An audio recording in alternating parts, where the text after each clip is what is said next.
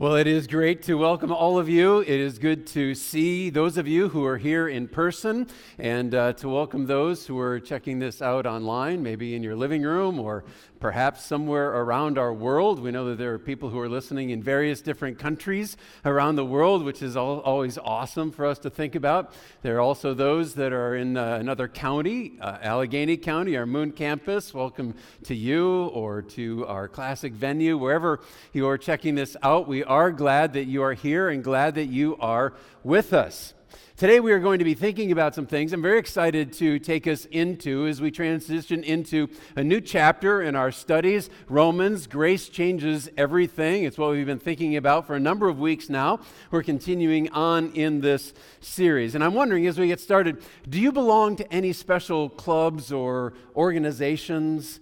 I'm guessing that maybe you do, and for most of you, you probably don't, because actually membership in clubs and organizations is significantly on the decline in our world today, and certainly in America today. It's on the decline, which is one of the reasons that I'm super excited about the fact that we are right in the process right now at Pathway of welcoming in somewhere between 25 and 30 new members to Pathway right now, which is awesome, and we're excited about that. Maybe you're one of those people, and we're excited to be welcoming you into the fellowship here at this time.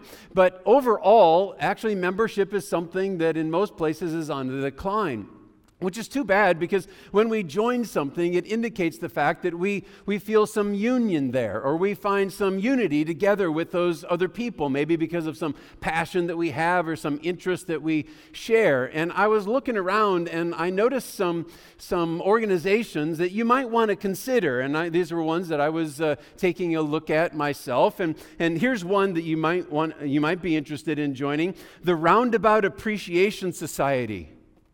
Yeah, these are people who love roundabouts.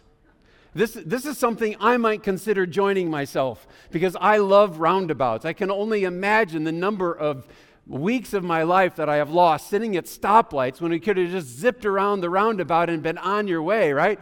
I might even try to become the president of this organization. The president is called the Lord of the Rings. It is. You can think about that, and we'll circle back to it. All right, so another one that you might want to consider joining is the Selfish Husbands Club. This one is real. It's real. But guys, before you get interested, it's not a getaway for you. It's a support group for your wife. That's what the Selfish Husbands Club is all about. Or you might be interested in the Free Compliments Club, where the members walk around and they walk up to total strangers and say nice things to them. I think we need more people in that particular club. Or maybe one more here is the Association of Ugly People. This is a real club. Some of you may have already joined. Yeah, I'm not going to bring up any particular names, but that's a possibility. All right. So joining clubs and organizations is something people do, and when they do so, it unites them together. There is something that indicates that you're wanting to be together. And actually, that's something that we find central to the book of Romans also. There is this idea of people being united, and for a number of different reasons. One of them is that the book itself is written to a group of people that the Apostle Paul, who is the author, is trying to unite or help them to understand the things that they have in common. Because they're in the church that he is writing to in Rome.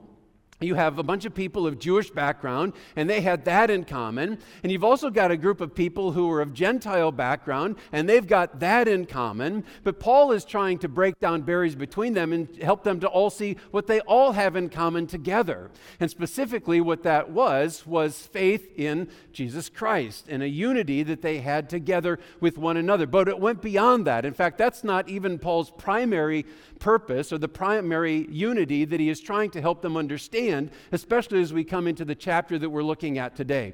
And the union that he wants them to understand is not so much the one that they have back and forth with one another because of their common faith in Christ, but rather the union that they have in being united with Christ himself.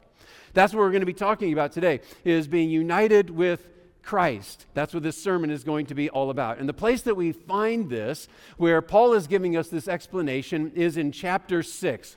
Grab your scripture journals or whatever you have with you. Romans chapter 6 is where we're going to be today. We turn the page over into this chapter, and Paul is actually turning a bigger corner as we move from chapter 5 into chapter 6, because in chapter 5 and previously, he's been thinking very much about the fact that there is a justification that people need from their sin, that they're trapped in their sin, and he's helping us to understand that Jesus came to provide a way out of that. Then he turns the corner into chapter 6, and now he's talking about not so much that fact. He's kind of taking that as a jumping off point, what he's covered up to that point. And now he is saying, here's how you ought to live. Here's what you ought to understand about yourself. And part of that is this union that there is in being united with Christ. He's trying to help them to understand all of this. And as he starts this chapter, then chapter 6, he's anticipating a bit of a reaction. And you can see that just right out of the start, because he has said something very powerful and very strong right there at the end of chapter 5. And we celebrated it last week as we saw it, and we're celebrating again because it's this marvelous and glorious good news, where we saw in verse 20 there in chapter 5 that Paul writes this. Paul writes, "Where sin increased, grace abounded all the more." Where sin increased, grace abounded all the more. That is great news for all of us, because it means that God is meeting us in the midst of our sin to provide for us what we cannot possibly provide for ourselves. Glorious good news that he has given. Now that verse is great hope for all of us who might fall into sin, but Paul understands that this is also something that people would maybe quite likely take and twist and use for their own purposes and go off in a direction that he's not really trying to say there in verse 20. And so right away out of the chute in chapter 6 and verse 1, he's already trying to explain what he means.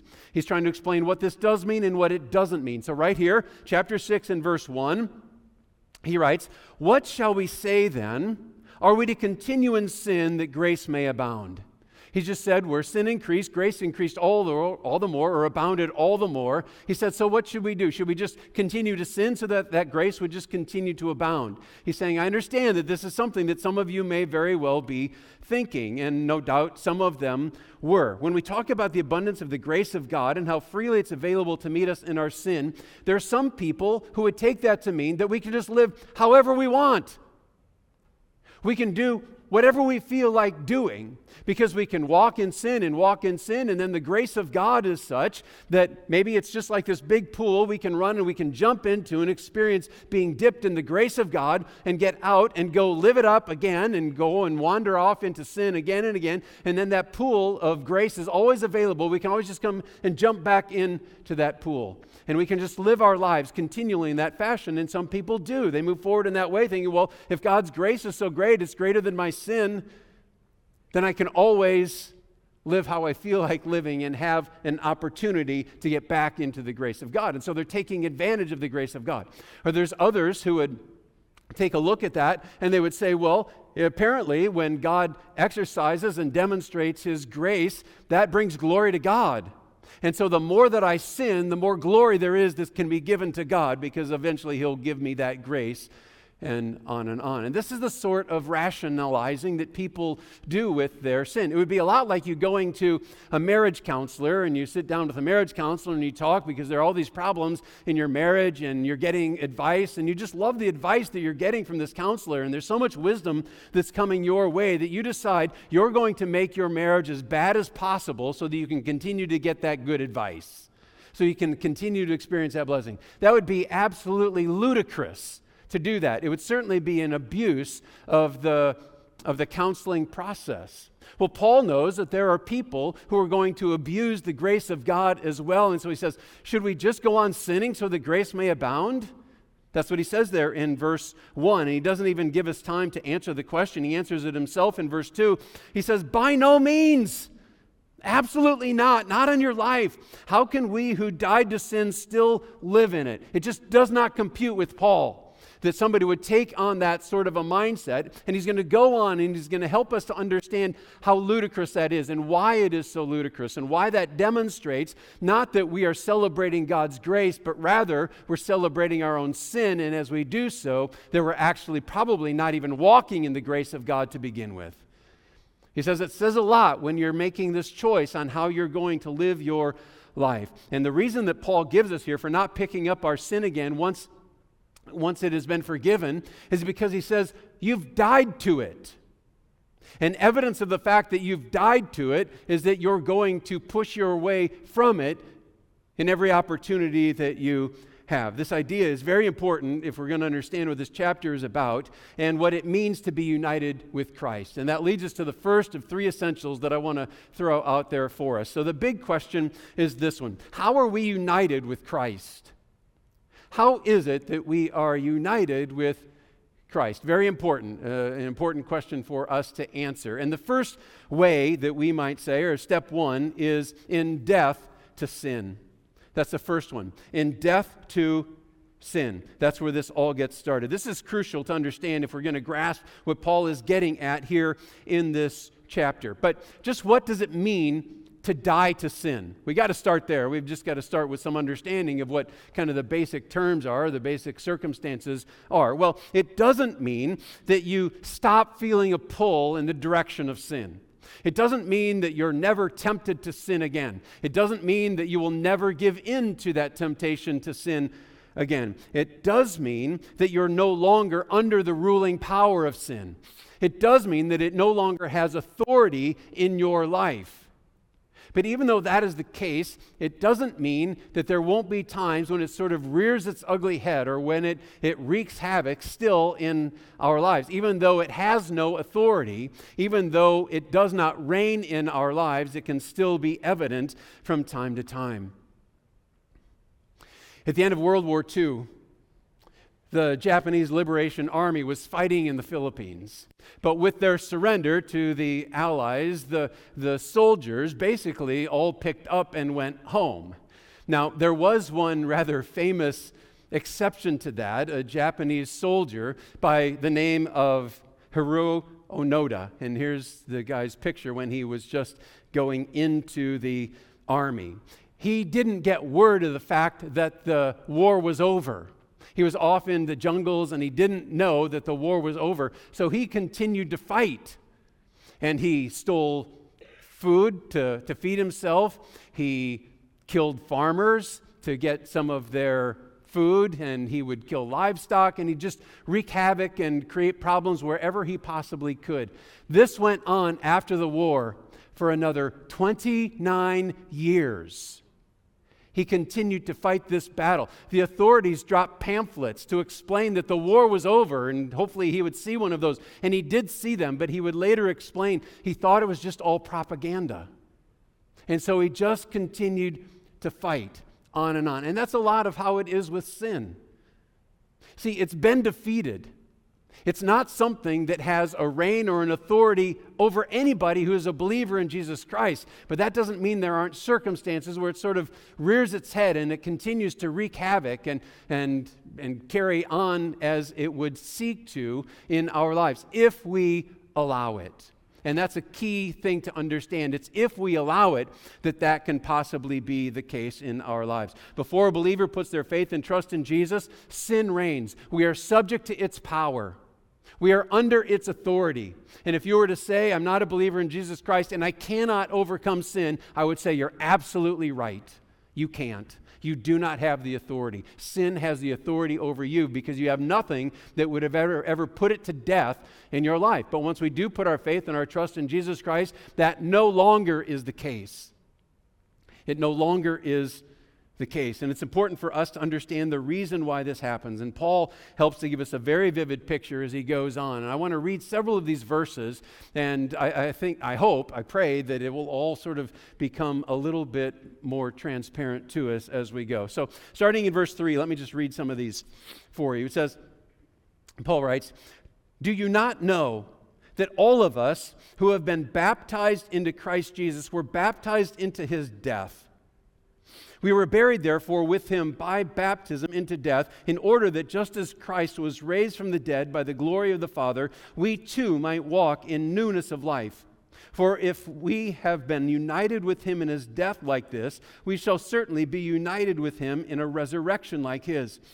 We know that our old self was crucified with him in order that the body of sin might be brought to nothing, so that we would no longer be enslaved to sin. For one who has died has been set free from sin. All right, so what Paul is saying here is absolutely transformational. When you become a Christian, it's not like you have your life and you're living your life and you're just going on your way, and then you become a Christian, so you take Christianity off the shelf and you put it on yourself and you just continue on with the life that you've been living.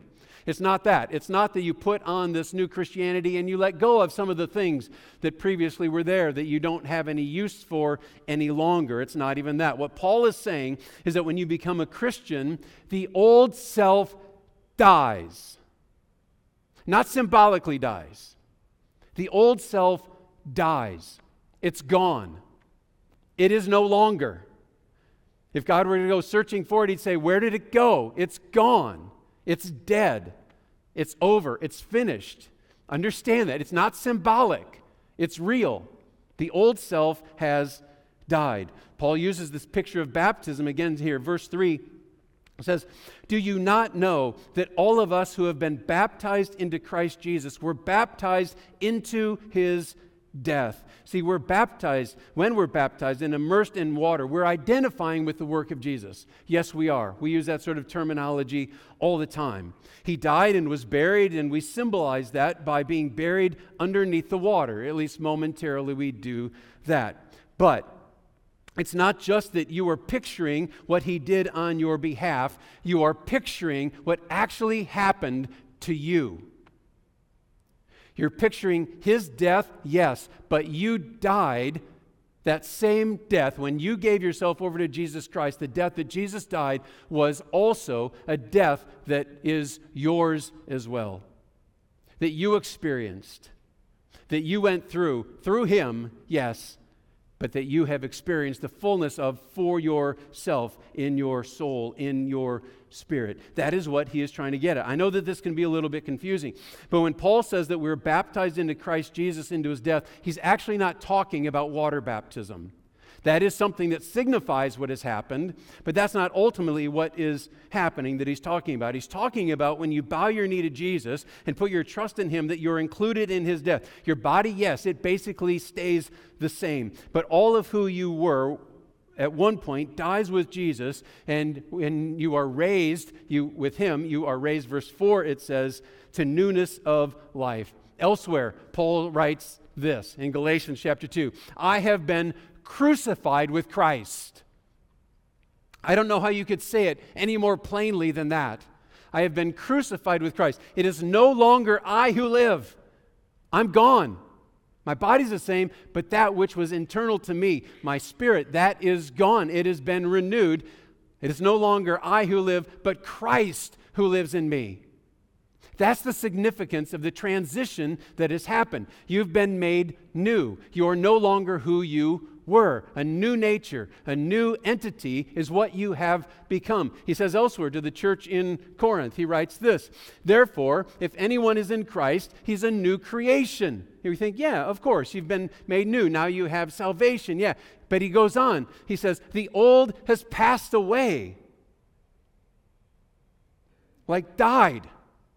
The old is gone, and the new now has come. Absolutely transformational. Yes, there are still temptations that are going to come your way. That is true. Yes, there are occasions when you're going to choose to give into that, but they do not have authority over you. You have authority over the temptations. You have authority over all of that sin. We need to understand that because you've been united with Christ in His death, meaning that the old self is crucified as though it was on the cross itself. And there is no need to pick up that dead, sin-infested old nature anymore.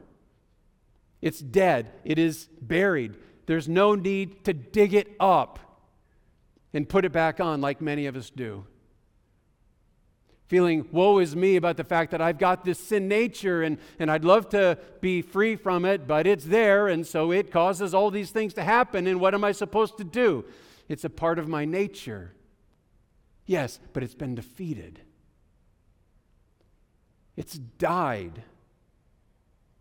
It's so important that we would understand this. It's dead, and to pick it up is to ignore the reality of the cross because you've been given a new status.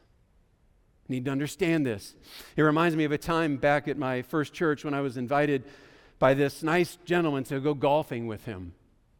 And I was a bit nervous about it. I remember still, I was nervous because he was a member at the country club. And that's where we were going to play. And I'm just this 20-something punk with some old golf clubs. And I was looking forward to it, though. At the same time, I was nervous. And the day arrived, and I drove to the country club, and I pulled in, and I saw the bag drop up there. But I was not going to drive up to the bag drop because I just had this ratty old car. And so I tried to slink off into the parking lot. I was going to carry my clubs, but they saw me drive in. And so here the starter drives over in this really fancy, ritzy, golf cart to get my clubs, which I had to get out of the front seat because the trunk latch was broken. And so that's embarrassing. And I know the guy's just rolling his eyes, or he has to be. But when I see, he's not. He's treating me like I'm royalty. He's like, yes, sir, I can take your clubs, sir, and here's where you can find your golfing partner, sir. Here's where you're going to find that gentleman. And here's where you can get the range balls so that you can go to the golfing range and warm up a little bit, sir. And all day long, it was the same thing. When anybody saw me, they treated me with this tremendous respect and this tremendous dignity, like I was royalty. Now, had I done anything at all to deserve that? No. I had done nothing at all. The only thing that I did was show up under the name of this guy who had paid his dues, who was the one who was the member at the club. And so all of what was his, all of his status was transferred to me as a gift in that moment and for that day. And that's what's happening here. That's what's happening in this circumstance, is that we are being given a gift. Christ is the one who paid all of the dues, but being united with him in his death absolutely transforms who we are, and the power that he has available that rose him in victory over that death in that grave is that which has been applied to us. And so here's the thing, because we've died to sin, because it's gone, because we have been changed, whenever we sin, it's because we choose to sin. It's because we choose to pick up that temptation. It's as though sin has been cast off into this pit, and in order to do so, we have to intentionally initiate grabbing it out of the pit and putting it on so that we go off in that direction. We need to understand that's the nature of the victory that has been won on our behalf. And when Christ died, we died. That part of us died, so that it is no longer, it is gone, unless we choose to take it back on. Unless we choose to allow the sin nature to overwhelm the spirit nature that is in us, that is far more powerful than what the sin nature is. When you choose to sin, you choose to sin. It doesn't catch you off guard. It doesn't just spring up on you. You had the power to overwhelm it, and you chose not to. I chose not to. In fact, we chose to take it on and to embrace it. Paul's like, why would you ever do that? That makes absolutely no sense. It's a gift, but the gift goes farther, and so does the reality of being united with Christ. Not only are we being united with him in his death to sin, or in death to sin, but also in life with Christ. This is good. Being united in death doesn't sound nearly as good as being united in life, but the believer gets both of those things. Verse 8, now, if we have died with Christ, we believe that we will also live with him. We know that Christ, being raised from the dead, will never die again. Death no longer has dominion over him. For the death he died to sin once for all. But the life he lives to God. That's awesome. The death Jesus died was fully sufficient to defeat sin, and his glorious resurrection proves that he has the power to sustain it, the power to continue to provide it, and the power to allow us to continue to rise above it. There's nothing that you are ever going to do, no sin that you will ever commit, that is beyond what God has not already taken care of for you. That's good. That is good stuff. Now, some people look on that promise that they have life that comes through being united with Christ, and they think, that's awesome. And I can't wait for that to be the case. That's an awesome future blessing that God has given to us. And we think about heaven yet to come and all of those blessings that come because He's raised. We one day will be raised to life in the resurrection.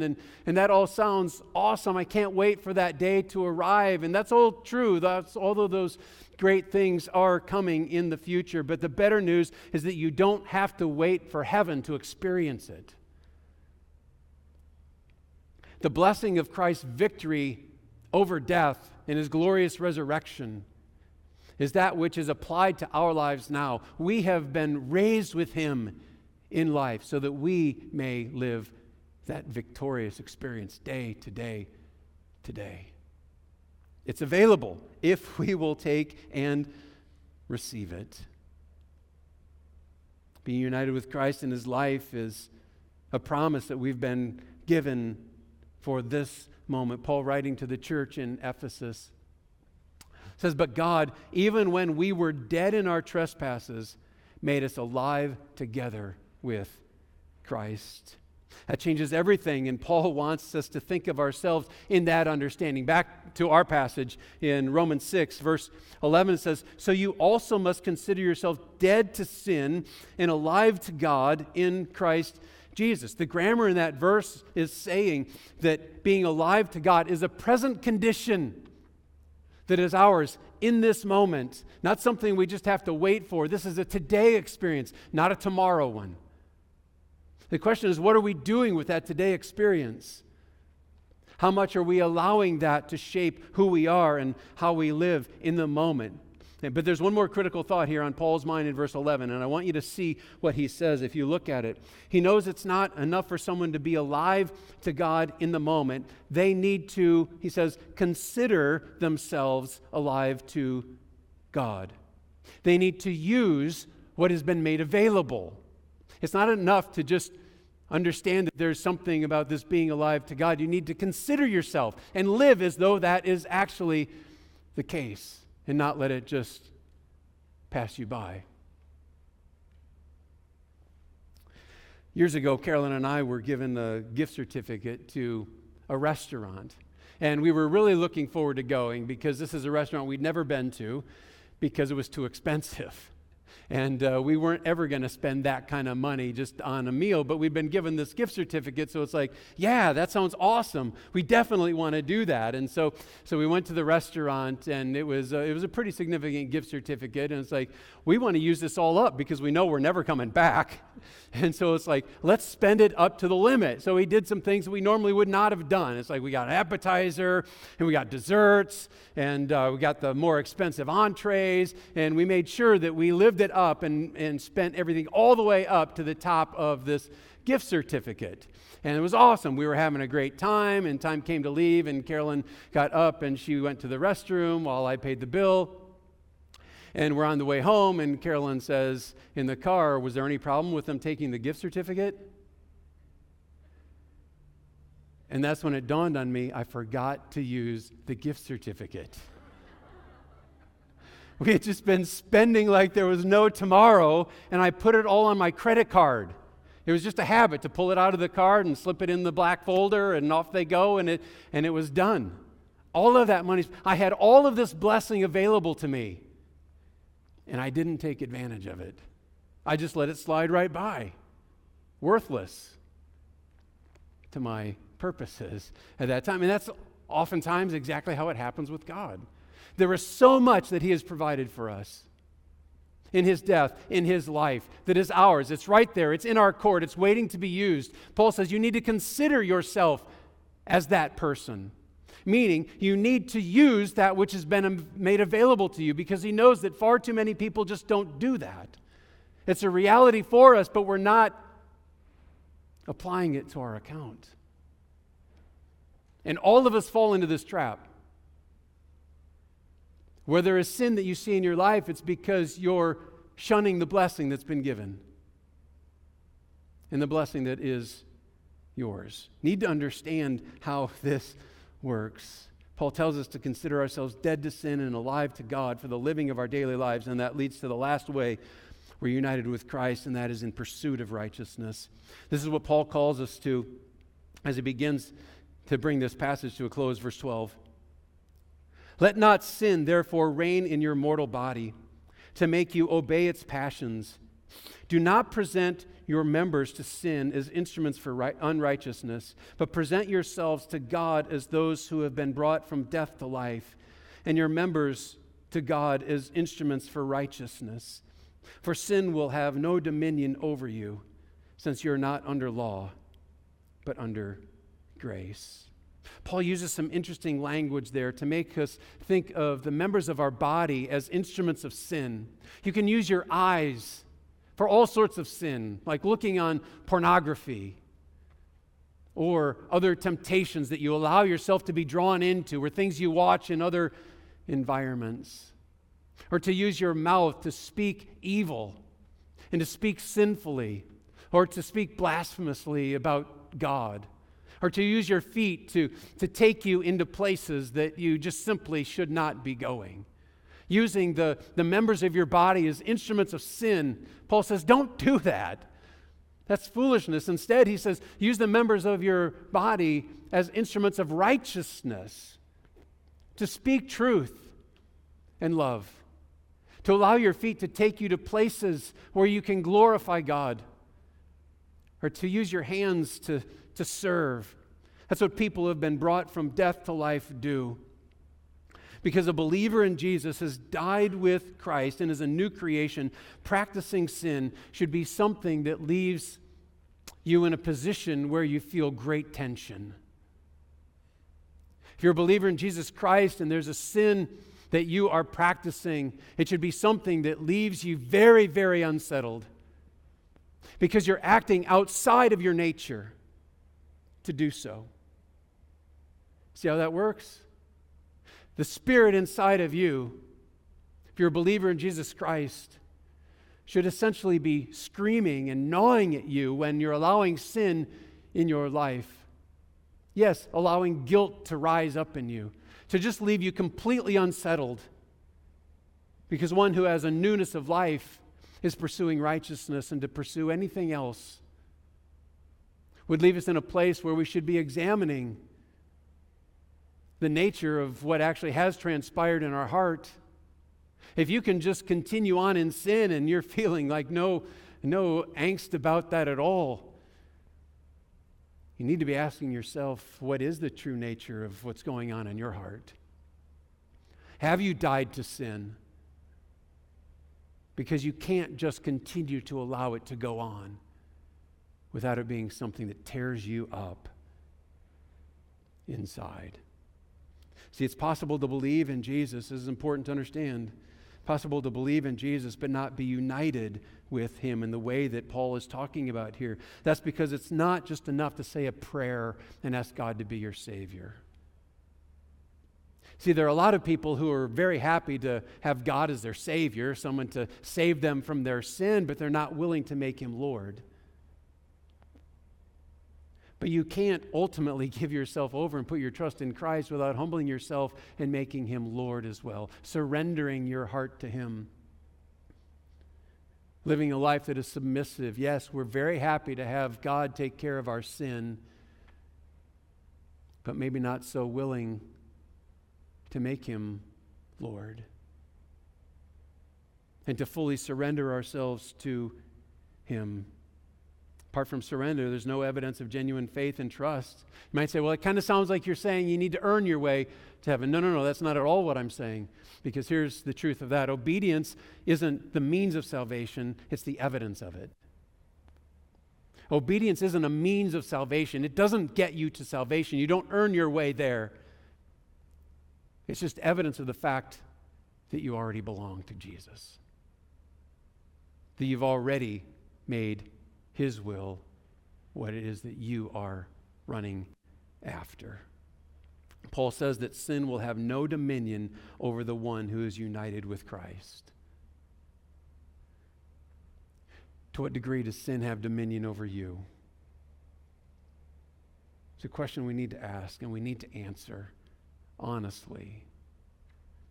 because of all that hangs in the balance. If you're a believer in Jesus, you've died with Christ. The old is gone, the new has come. That's one of the things I love so much about this passage. This isn't a passage full of don'ts. Don't do this and don't do that and don't do the other thing. It's a passage of do's. Do righteousness. Do lean into the new life that you have in Jesus Christ. So Paul is using this sort of language to try to wake us up, to try to get our attention, to try to sort of get us off of that complacency that sometimes we feel. It's like, well, when I was 6, I prayed a prayer, and so it must be settled.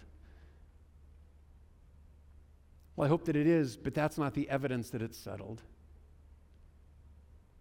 The evidence is the fact that we have died with him, which leads to living in him and feeling this tremendous angst wherever sin is present in our lives. So where are you at in that regard? What would God's Spirit be speaking to you even in these moments? It's the influence of being dead to sin and alive to Christ, what that does in us, what that demonstrates in how we choose to live, how we feel pulled to live. That is the thing that you can take your confidence in.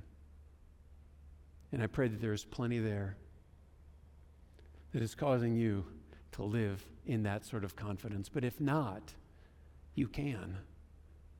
It's a matter of giving yourself fully, not just in speech, but in submission and surrender to God. And it's absolutely accomplished. That's what it means to be united with Christ. Let's pray. Heavenly Father, this is a passage that is soul-searching, to say the least. One that causes us maybe a little bit of angst even as we evaluate it, as we think about the nature and the status of our own life and the degree to which we long for you and the degree to which we hate sin. Father, we don't want to be in a place where we're dismissive of sin, and I don't want to lead us to a place where we're just fearful either. Paul is trying to lead us to a place where we understand the true nature of the grace of God and what it means to be baptized together with Jesus, that sin nature is gone. And Lord, I just pray for each one that you would help us to recognize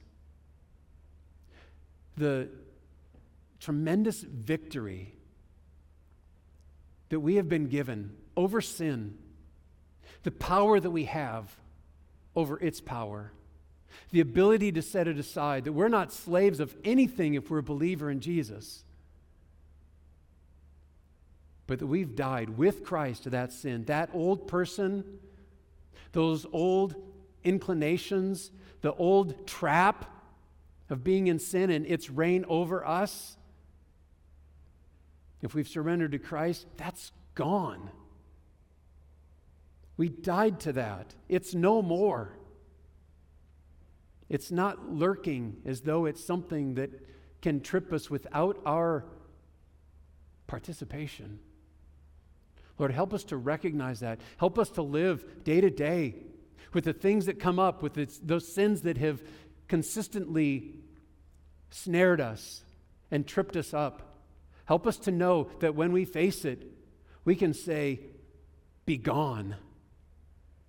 Be no more. Get out of my way. I serve something else. I serve someone else. My Lord and Savior, Jesus Christ, with whom I died and have experienced his grace so that there might be newness of life." Lord, help us to walk from this place with that sort of victory. And for anyone who would be here and say, "You know what? I think I'm resting in some words rather than a heart change."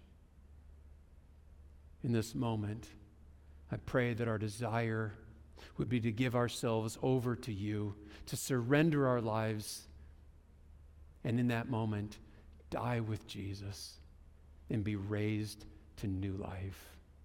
Lord, thank you for the provision, and thank you for Paul's urgency in helping us to understand all about it. And Lord, may we go from this place celebrating and living the victory that we have. And Father, for anybody who is here, who is willfully entering into sin, who's going to leave this place and go into some environment where they're just propagating that sin, Lord, I pray that there would be this disequilibrium that we feel, that we understand what that means, and to no longer willfully just walk in it, but to be freed from it. Thank you for the power to do so. And we pray for your victory now, in the name of Jesus, who died to provide it. Amen.